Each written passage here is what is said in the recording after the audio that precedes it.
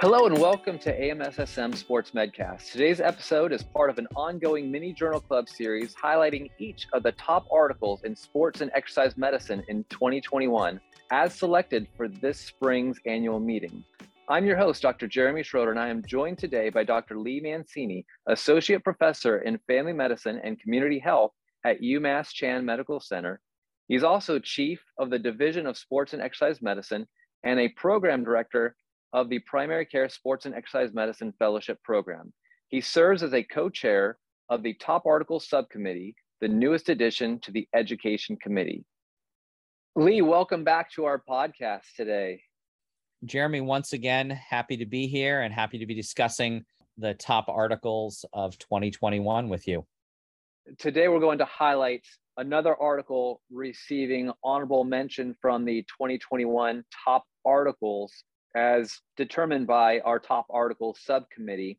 This one, entitled Resistance Training Does Not Decrease Placental Blood Flow During Valsalva Maneuver, a novel use of 3D Doppler power flow ultrasonography.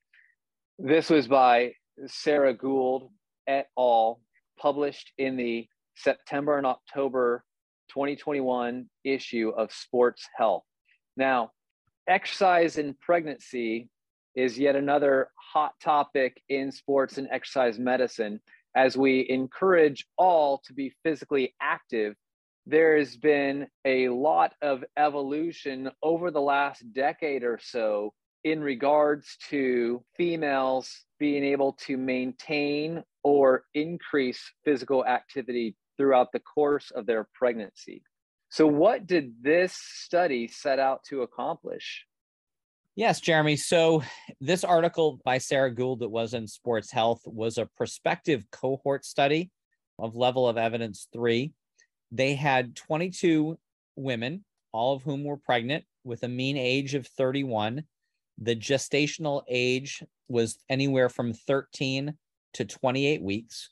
And what they wanted to look at was to assess placental blood flow during a resistance exercise performance or a 1-rep max chest press. You know, we've talked about, again, ACOG produces the guidelines right on exercise in pregnancy.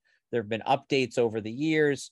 You know, at one point, people felt like, women shouldn't be doing any sort of strength training a long time ago because of harm to the baby, because there was a concern that whenever you were valsalvaing, that blood flow would be shunted away from the placenta so that strength training could potentially harm the baby.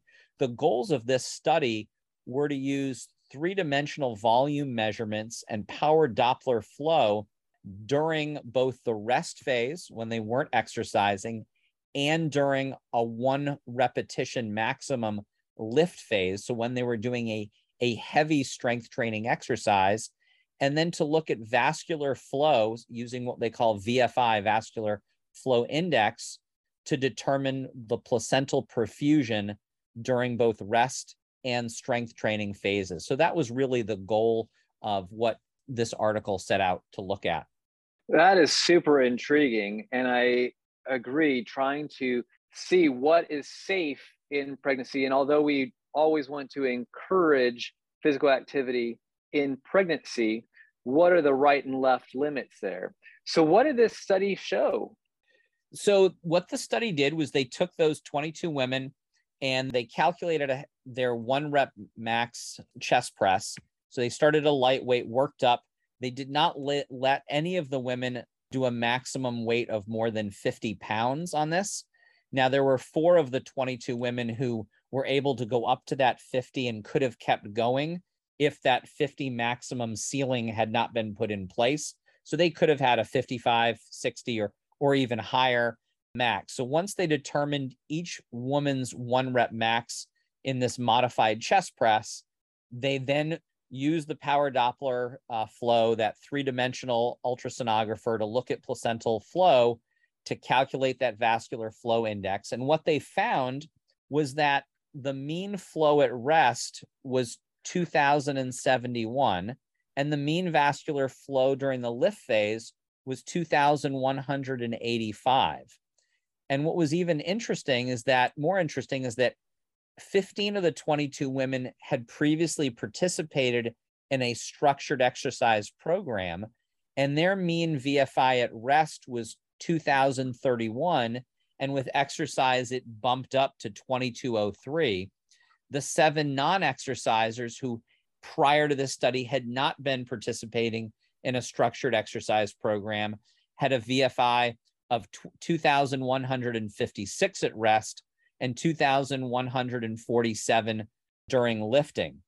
And so what they determined was that really there was no decrease in placental perfusion during the lift phase. And so really that moderate to heavy resistance training did not reduce placental blood flow when they compared it to that same subject's resting state. So this is really promising research and information for women who want to continue strength training and using moderate to heavy weights during pregnancy, paying attention to make sure they don't have any absolute contraindications to exercise by those ACOG guidelines as well. I think that's very promising indeed in looking at that main concern of hypoperfusion, especially with repetitive Valsalva type of exercises.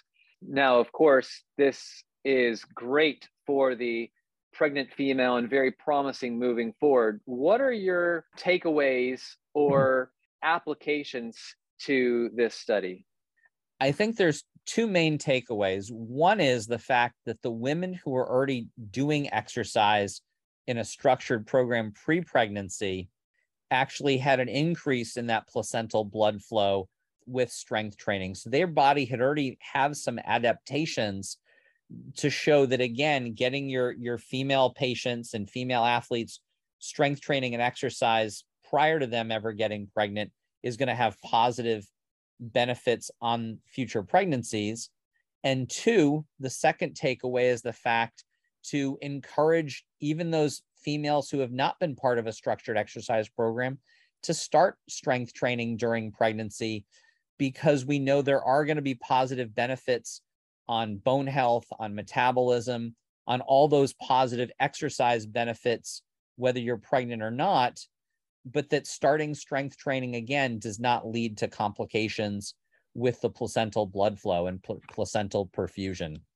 Awesome. And hopefully that this technique can be expanded more and can further help to guide and evolve different parameters for our pregnant athletes and all pregnant females all together.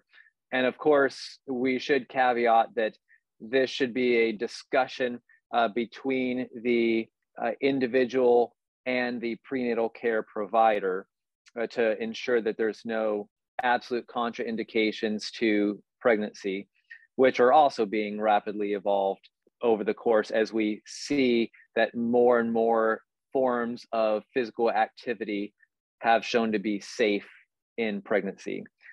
Lee, thank you so much. My pleasure. And I couldn't agree more, Jeremy, with those closing remarks that you just discussed about the need for shared decision-making. I would like to thank Dr. Lee Mancini from the AMSSM Top Articles Committee. Links to all of the articles can be found in our podcast show notes. I'd also like to thank you, the listener. I hope you found this time valuable. And if so, please like, subscribe, and leave a quality 5-star review on your preferred listening platform. I hope you'll join us again soon for the next edition of the AMSSM Sports Medcast. The views expressed are theirs alone and do not represent the official policy or position of the AMSSM, the U.S. Army, Department of Defense, the U.S. government, or UMass Chan Medical Center.